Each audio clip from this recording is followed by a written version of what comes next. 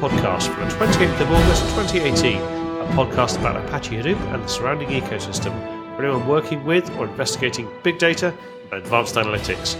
My name is Dave, and here is my co-host, streaming once more to us live, Jon. Hi Dave, but you're lying to the audience because this is not live. Well, it's live right now. Yes, it's not going to be live when they hear it. But it won't be live when we say it's live right now. But it's live when I'm saying it to you right now. I'm not sure, because you sound pretty under the curse of hay fever still. I am still under the curse of hay fever. Damn, it's more this zombie, hay fever. right? Yeah, a little bit. But that's okay, because that's what drugs are for. Anyway. And good thing is we have guests, and we recorded this earlier, so it won't back be when I was feeling more normal. Well, let's not go that far. Well, yeah. Normal, base level for me, anyway. Let's maybe not normal's the wrong word. Anyway, let's get back with CG and Matteo and talk Indeed, more about CG and Matteo new things. schooling us further on the glories that are Apache Pulsar. Going into more depth this time, and also talking about some of the future features that are actually, by the time this episode goes live, should be out and ready. Yeah, mostly. It's a bit of a long episode this time, so get some popcorn, settle in, and enjoy the ride. So, I think we've covered all of the questions certainly that I wanted to ask around Pulsar and Bookkeeper and Heron, sort of as more general questions, and we've talked a lot about ingest and migration and things like that. But I know that there's big news with Pulsar 2.0 now.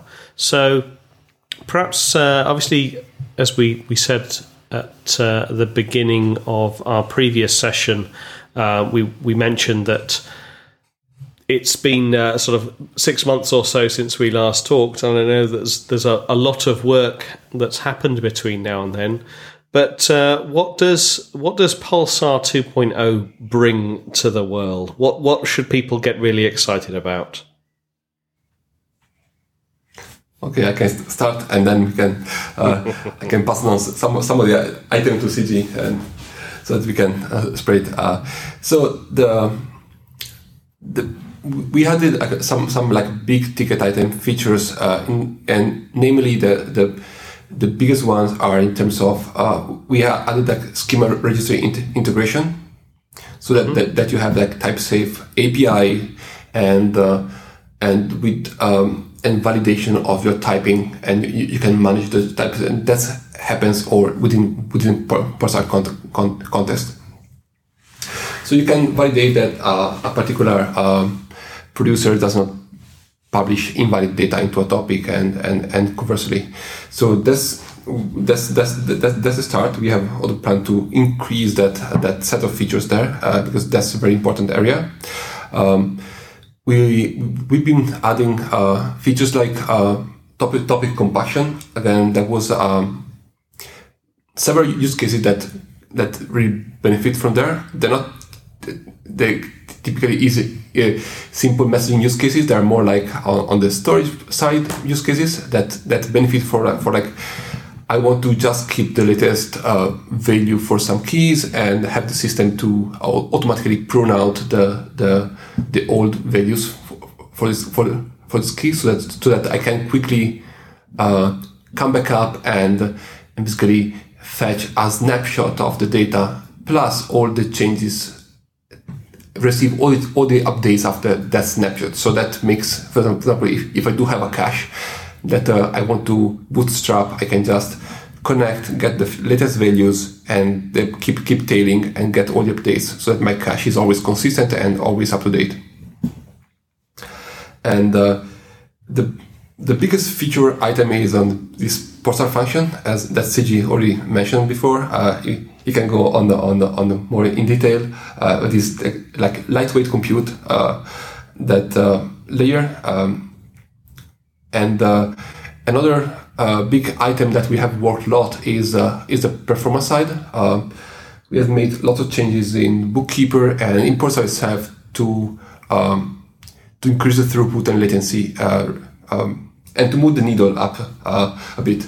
So we have collaborated with an effort which is within the Linux Foundation, which is called Open Messaging, and a part of that Open Messaging project is to basically define a set of benchmarks and the benchmark framework to basically test different messaging system in a kind of like, it's kind of like a flexible framework in which you can define your kind of workloads, and because everyone has a different workload that cares about, not just this always the same one. You want to try to model to what your like real use case is, and so what that project makes it easy is that you can define your workload in a configuration file. Say how many topics, how much rate, how much storage, how much partition, how many subscription, how many consumers, and so on. And you can run these in the cloud against multiple messaging systems, and you get basically the same standardized report for latencies, throughputs, and so on. So we did a lot of work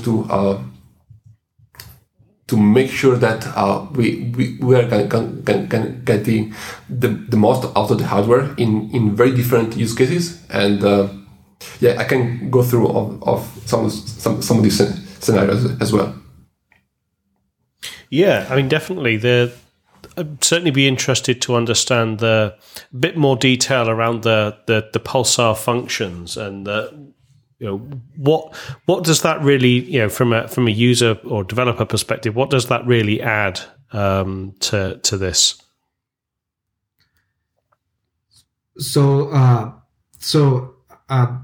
can talk a little bit about Pulsar functions. Is like traditionally, like for the first engine, you want to processing a stream, you want to processing some kind of event streams, or like when data arrives, how you want to react. The first version is you Storm, then you need to write this kind of complicated what they call topology. You need to have a spout. You need to have a boat to, and you need to write code to stitch this together. So that is the first way. Like you need to write the sort of this kind of stream processing or messaging event-driven processing program. And the second version is you evolve into, you need to provide some kind of DSL. Like you need to do with functional programming language like Scala. The other language is you do this kind of flat map, and windowing, reduce. This kind of functions stitched together to provide an express your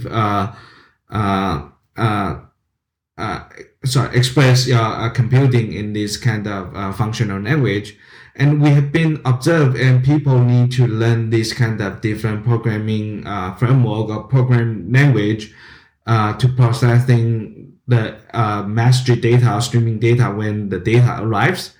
And it's actually you're kind of using a complicated, very complicated tools to processing the do a very simple things, like you might want to just do streaming data transformation. You want to just do simple aggregation. So that gets things complicated. And we have been talking to customers, users, and we're also looking into the cloud.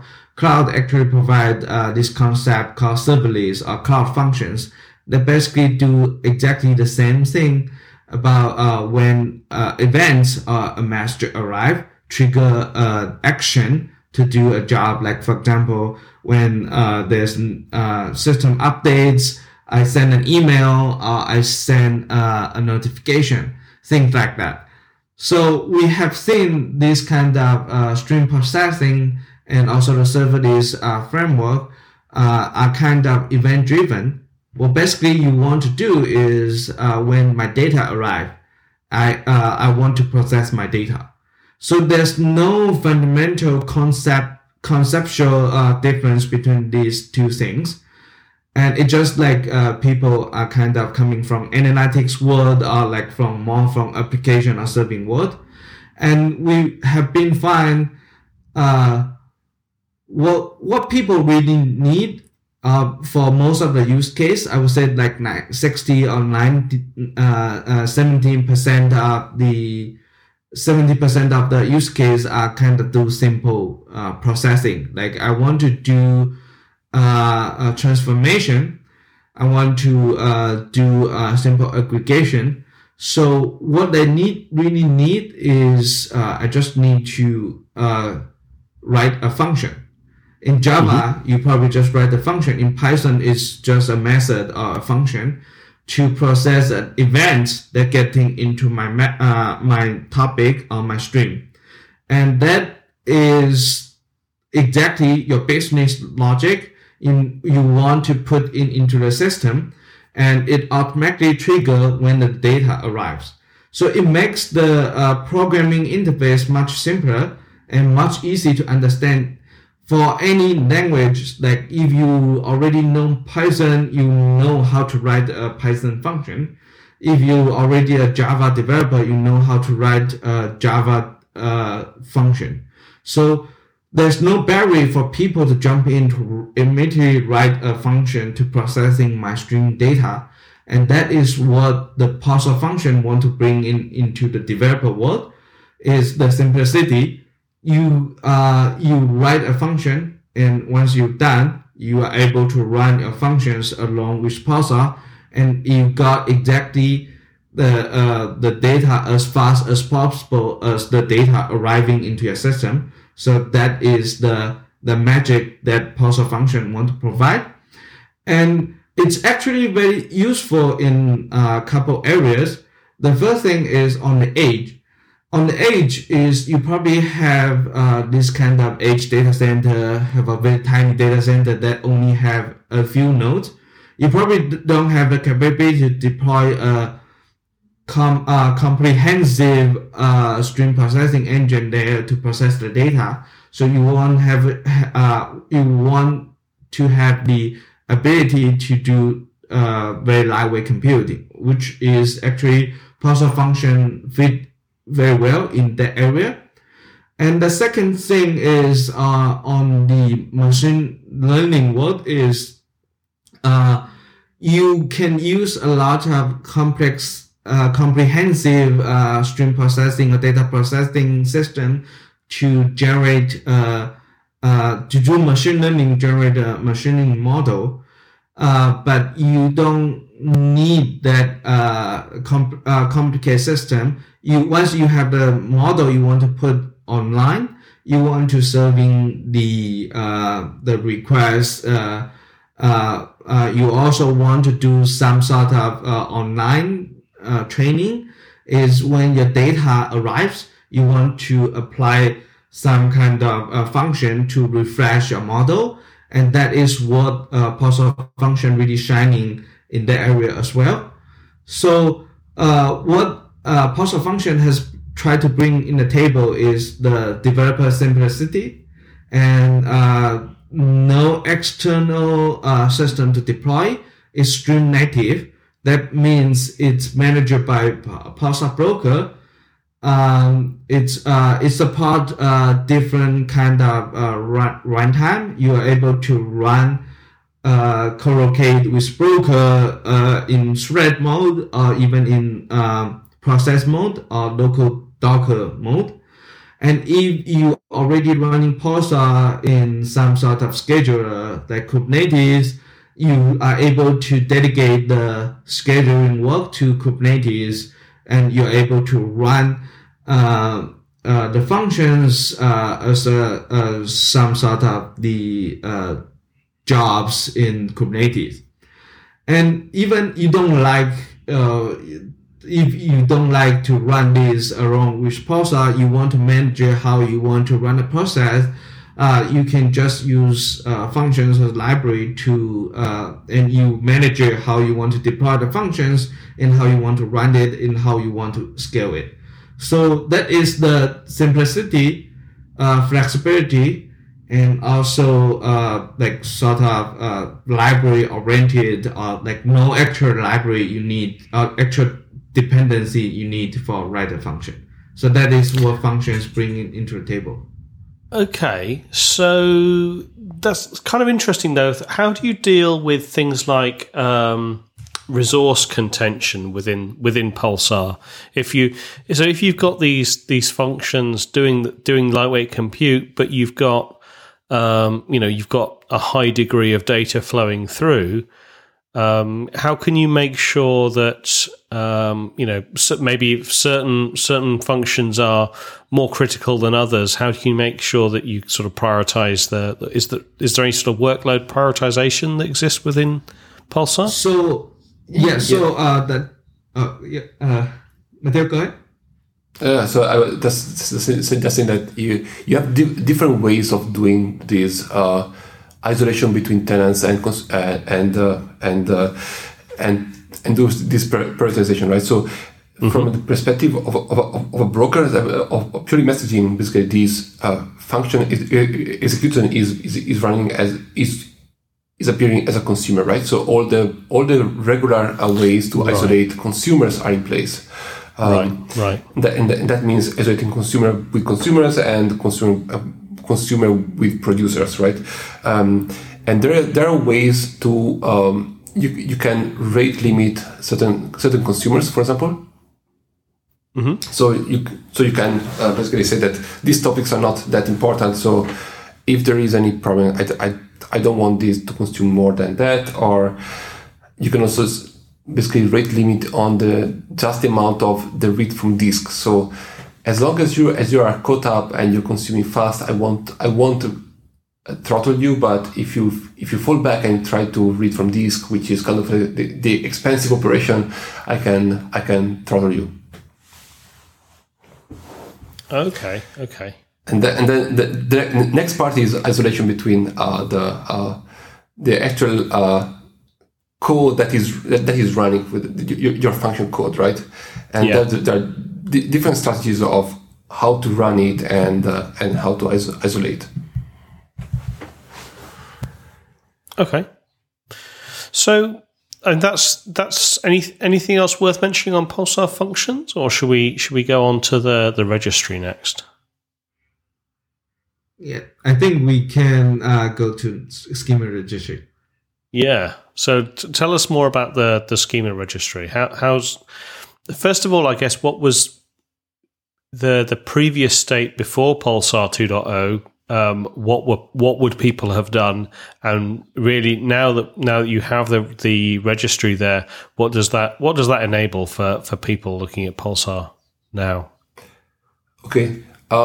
So before 1.22 release, and since the beginning, we always basically dealt with byte arrays or byte buffers. So you define what the payload is completely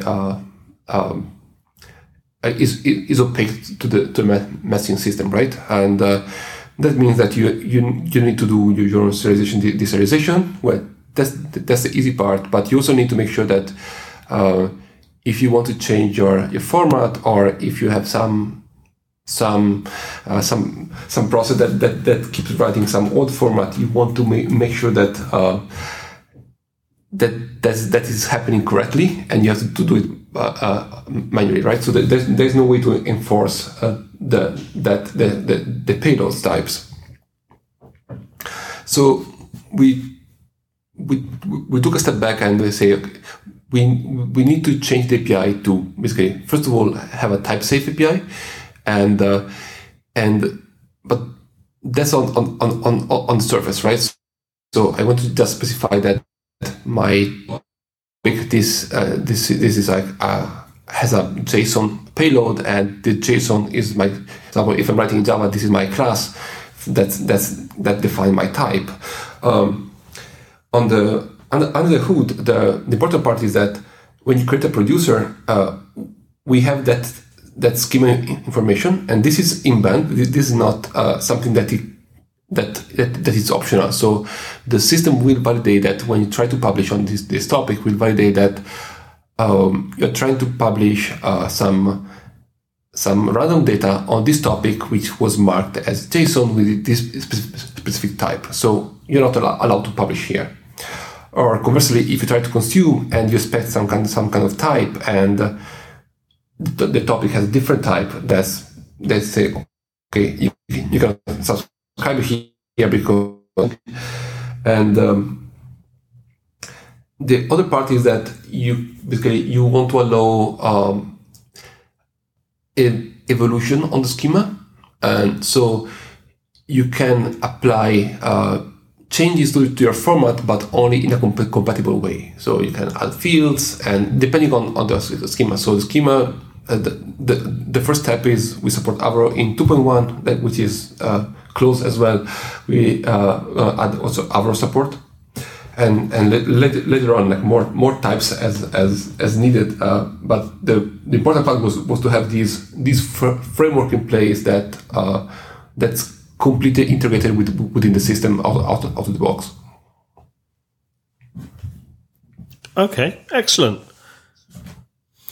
So other topics you mentioned that came in 2.0 are topic compaction. So again, going a little bit deeper into that, what sort of improvements can people expect to see?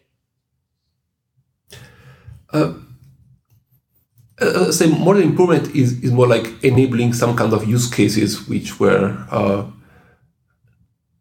more difficult to implement without having log compaction, and namely so that you don't have to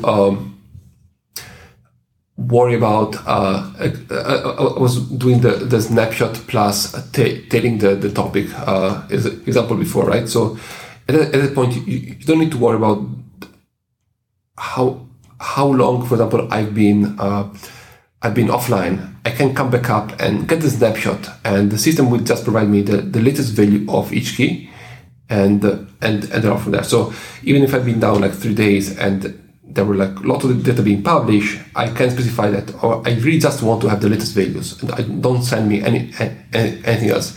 So without support on the system side is really not possible to have that same efficiency in doing that.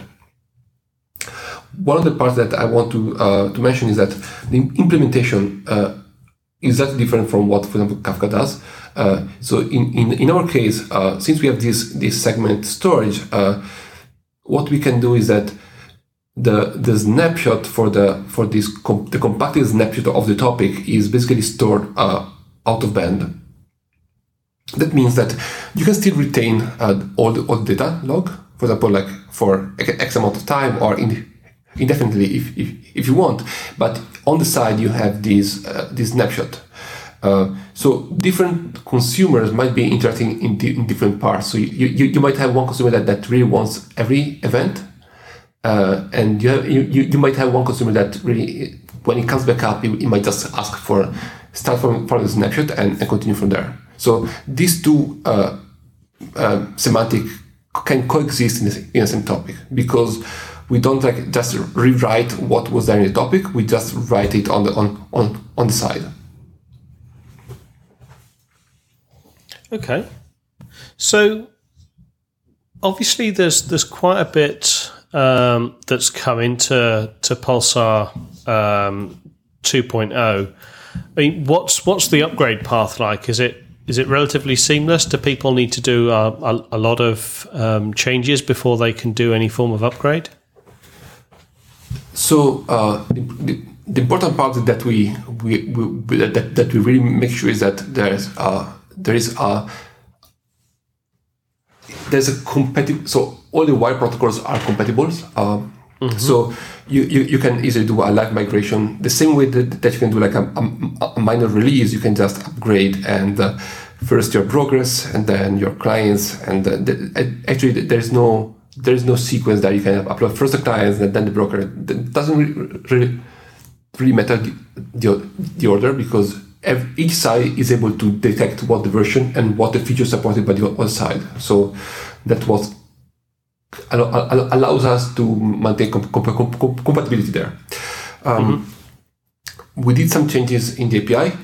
So to add this type safe API, so we have deprecated a few of the method in the old client API, but most of the time it should work with even if you use this deprecated API, it should work without any change. I mean is very similar, so that in just a few minutes you can use the new type safe API as well. Nice. So kind of full live rolling upgrade support is not a problem in the Pulsar world. I mean, that was a critical feature like since the first since the beginning of the days, because so the moment that you have multiple data centers and your replication, you cannot really say that I need to upgrade first the brokers and then the clients, or like, because if you have this kind of sequence, at that point, a broker acts as a client for another data center, right? So if you have many brokers in region A, then it's breaking up with replication. So you connect, then you have to basically have downtime. So that was something that we really couldn't afford. So that was there since the beginning. The other part is that we really tried to make sure that the binary compatibility wire protocol wise is there. So actually the first client library that was deployed at Yahoo like 4 years ago or more would still work with the latest Pulsar broker. That's so you can still use a very old client and connect to broker, and that will work. And the same thing is that if you have a new client with a very old broker, that should work as well. Nice. So that suggests that you obviously put a lot of thought into this very early on, that was going to be a key tenet of Pulsar throughout. So that's yes. Good. That's great news. One of the issues that we figured out that was that it's very difficult to tell people to upgrade. So once you run a service, so if people run on their own, they won't upgrade until they need to upgrade, right? But if you're on a service, you can just tell people, oh, by the way, you have to upgrade your client library, and they will say, why? I mean, it's working for me. Why do I need to upgrade? I mean, right? I don't want to introduce this risk factor. Is working. I don't want to touch it. So why should I take time to get new library, test it, and deploy it? So it was very painful to do that. So that's why we realized that was really a key requirement to basically never like deprecate old client versions running, because that's something that you cannot really easily do. Yeah, is that something you're going to keep doing in the future? Because I can imagine at a certain point you want to add a certain feature that does break something somewhere. Have you already got something like that on the roadmap that you've been pushing forward, or is it just going to be no, never, ever? I mean, unless there is a super compelling reason, I would say never. So typically, you can basically have a kind of like a baseline of.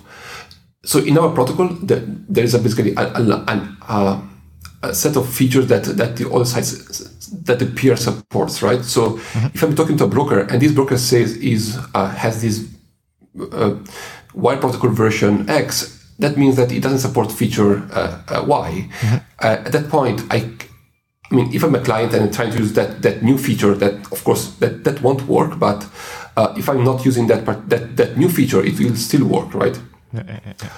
Conversely, like if we have been adding like new commands, new features that change the interaction between client and broker, but so far we've been always been able to do that in a way that is backward compatible. It does take quality software development to be able to do that, to make sure your version control is set up correctly. And it amazes me that most often in open source projects this happens a lot better than purely commercial software packages, to be honest.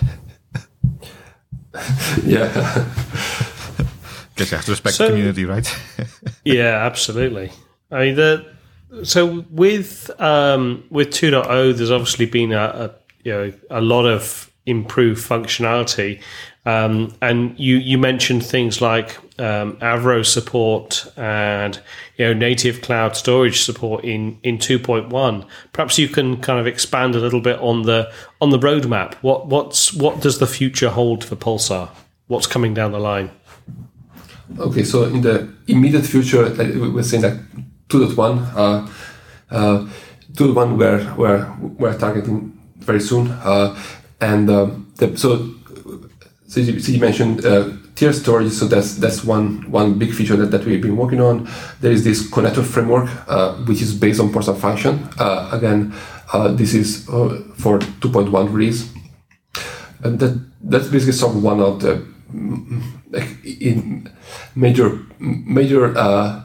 feedback point that we got is that, as you mentioned as well, is okay how to get data into the system and out of the system in the most straightforward way. We've been playing with Go client. That was not a feedback that many new projects are in Go, and we want to have like a very solid way, a very solid Go client library. So that is coming as well into, and Avro support and CG. Am I forgetting anything? In the functions, we also in functions we also have this kind of built-in state management. So you don't, for example, if you want to do this kind of using function to more like state-oriented processing, like for example, I want to count some. I want to do aggregation. I want to count some like words. I want to do windowing, and I want to do more this kind of aggregation of operations. And that is we have been, because Pulsar has these two layers, brokers and the storage. So we kind of dedicate all the state management into the storage layer. So from function perspective, you don't need to actually managing any state in the function runtime, and that is the features that we want to build into the function functionality, and that is coming out as 2.1. I think I cat all these kind of features, material. Yeah. Yes, that's excellent. So, I mean, what's longer term? What are the things that you commonly get asked about, and that you're currently sort of seeing in your longer term backlog? What can we expect in the next kind of maybe year or so? So one of the other items, like purely on messaging and replication, was around that we are thinking a way to solve it is that this concept that typically you have these either active or active-passive replication. So if you do things like active-passive, the moment you want to switch over to another data center, right? It's one of the tricky part is how to make sure that how to restart where I left off, and so that's why we really want to have a better solution for that, and we think that with the current architecture of Pulsar and Bookkeeper, that makes it much easier to support that use case in the sense that you want to. You have this asynchronous replication happening, but you want to be able to switch over your processor and consumers to another cluster, and restart from where you left off, or close where you left off. Just a little bit of duplicates, for example. Another area is in terms of like more like operability of topics. Is kind of like more on the I want to move topics from one cluster to another, or within the same cluster. Like, for example, I was doing the consolidation of topics, or this kind of movement in a seamless way, so that the client doesn't even need to realize that is happening. So that's more on the operation side. That makes sense for a mid to big size clusters. Okay. So how's the sort of the community building around Pulsar? You're still a relatively young project in incubator status on Apache. Are you happy with your progress towards sort of building that community and top level project?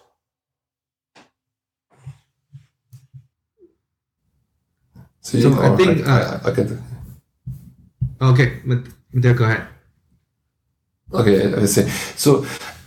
We're seeing a good amount of traction, I would say, and there's lots of people interested, and there are different motivations for different kind of companies to start testing and putting Pulsar in production, and so if you look at many smaller companies, they typically have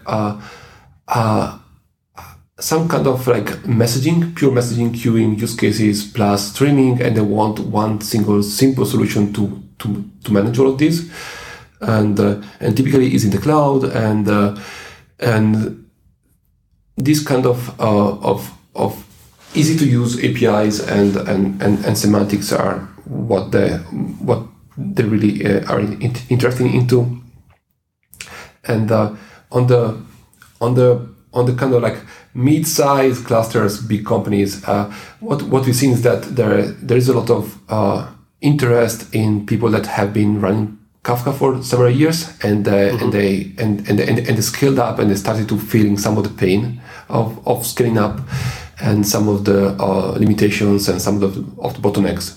So that's at that point, like all the operativity features are what that's most interesting for this kind of users. Okay, great.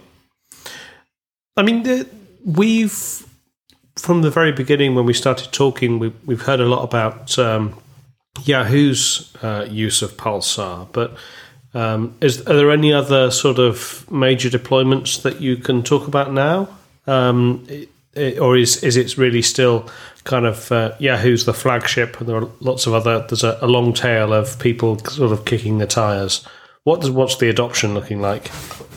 So there are several other companies running Pulsar in production. Of course, not at the scale of Yahoo at this point. Of course, yeah. But we've been having a lot of other people at high scale as well to get started with it. Yeah, great stuff. So I think that's sort of pretty much all of our questions to you. Anything else that either of you would like to add? No, from my side, I think we cover most of the exciting features we want to talk about. Fantastic. So, as you may remember from your last visit to us, there is something that we like to do with our guests just to wind things up, and that's ask you to define Hadoop to somebody that's never heard of it before. So you're at a dinner party, you're sort of talking about the sorts of things that you do, and you mention the Hadoop word, and someone says, "What's that?" How would you define Hadoop to someone that's never heard of it before? So perhaps we'll go CG first. How would you define Hadoop to someone that's never heard of it? So Hadoop is like big data processing platform, and which is your data lake, is where all data would eventually go to, and Pulsar is acting as a streaming the data into the data lake. Wonderful. Yeah, that'll work. And Matteo, how about you? How would you define define Hadoop to someone that's never heard of it before? Okay, I would say that it's an ecosystem of projects and products that allows you to manage a cluster and to store data and process data in this huge cluster. Fantastic. I'd have to give extra bonus points to CG there for slipping a plug to Pulsar in his Hadoop definition. Excellent work. No, great stuff. And it's been really good to catch up with you both on what's happened so far in Pulsar.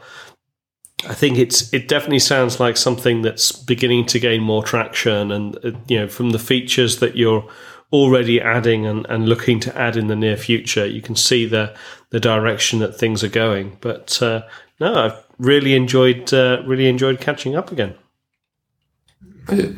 Me too, and thank you for having us. Thanks for making time for us. You're very welcome. Yeah, thanks very much for making the time. And maybe we'll talk again in another 6 months. Indeed. Absolutely. You guys keep improving. Yeah. We'll be talking about version 2.7 or 3.0. Yes, 3.0. Brilliant stuff. With hundreds and thousands of adoptions. Yeah, there we go. And we'll change the name of the podcast to the Roaring Pulsar or something. No, we're not. Jon's overruled me. Well, so again, thanks very much, both CG and Matteo, for joining us.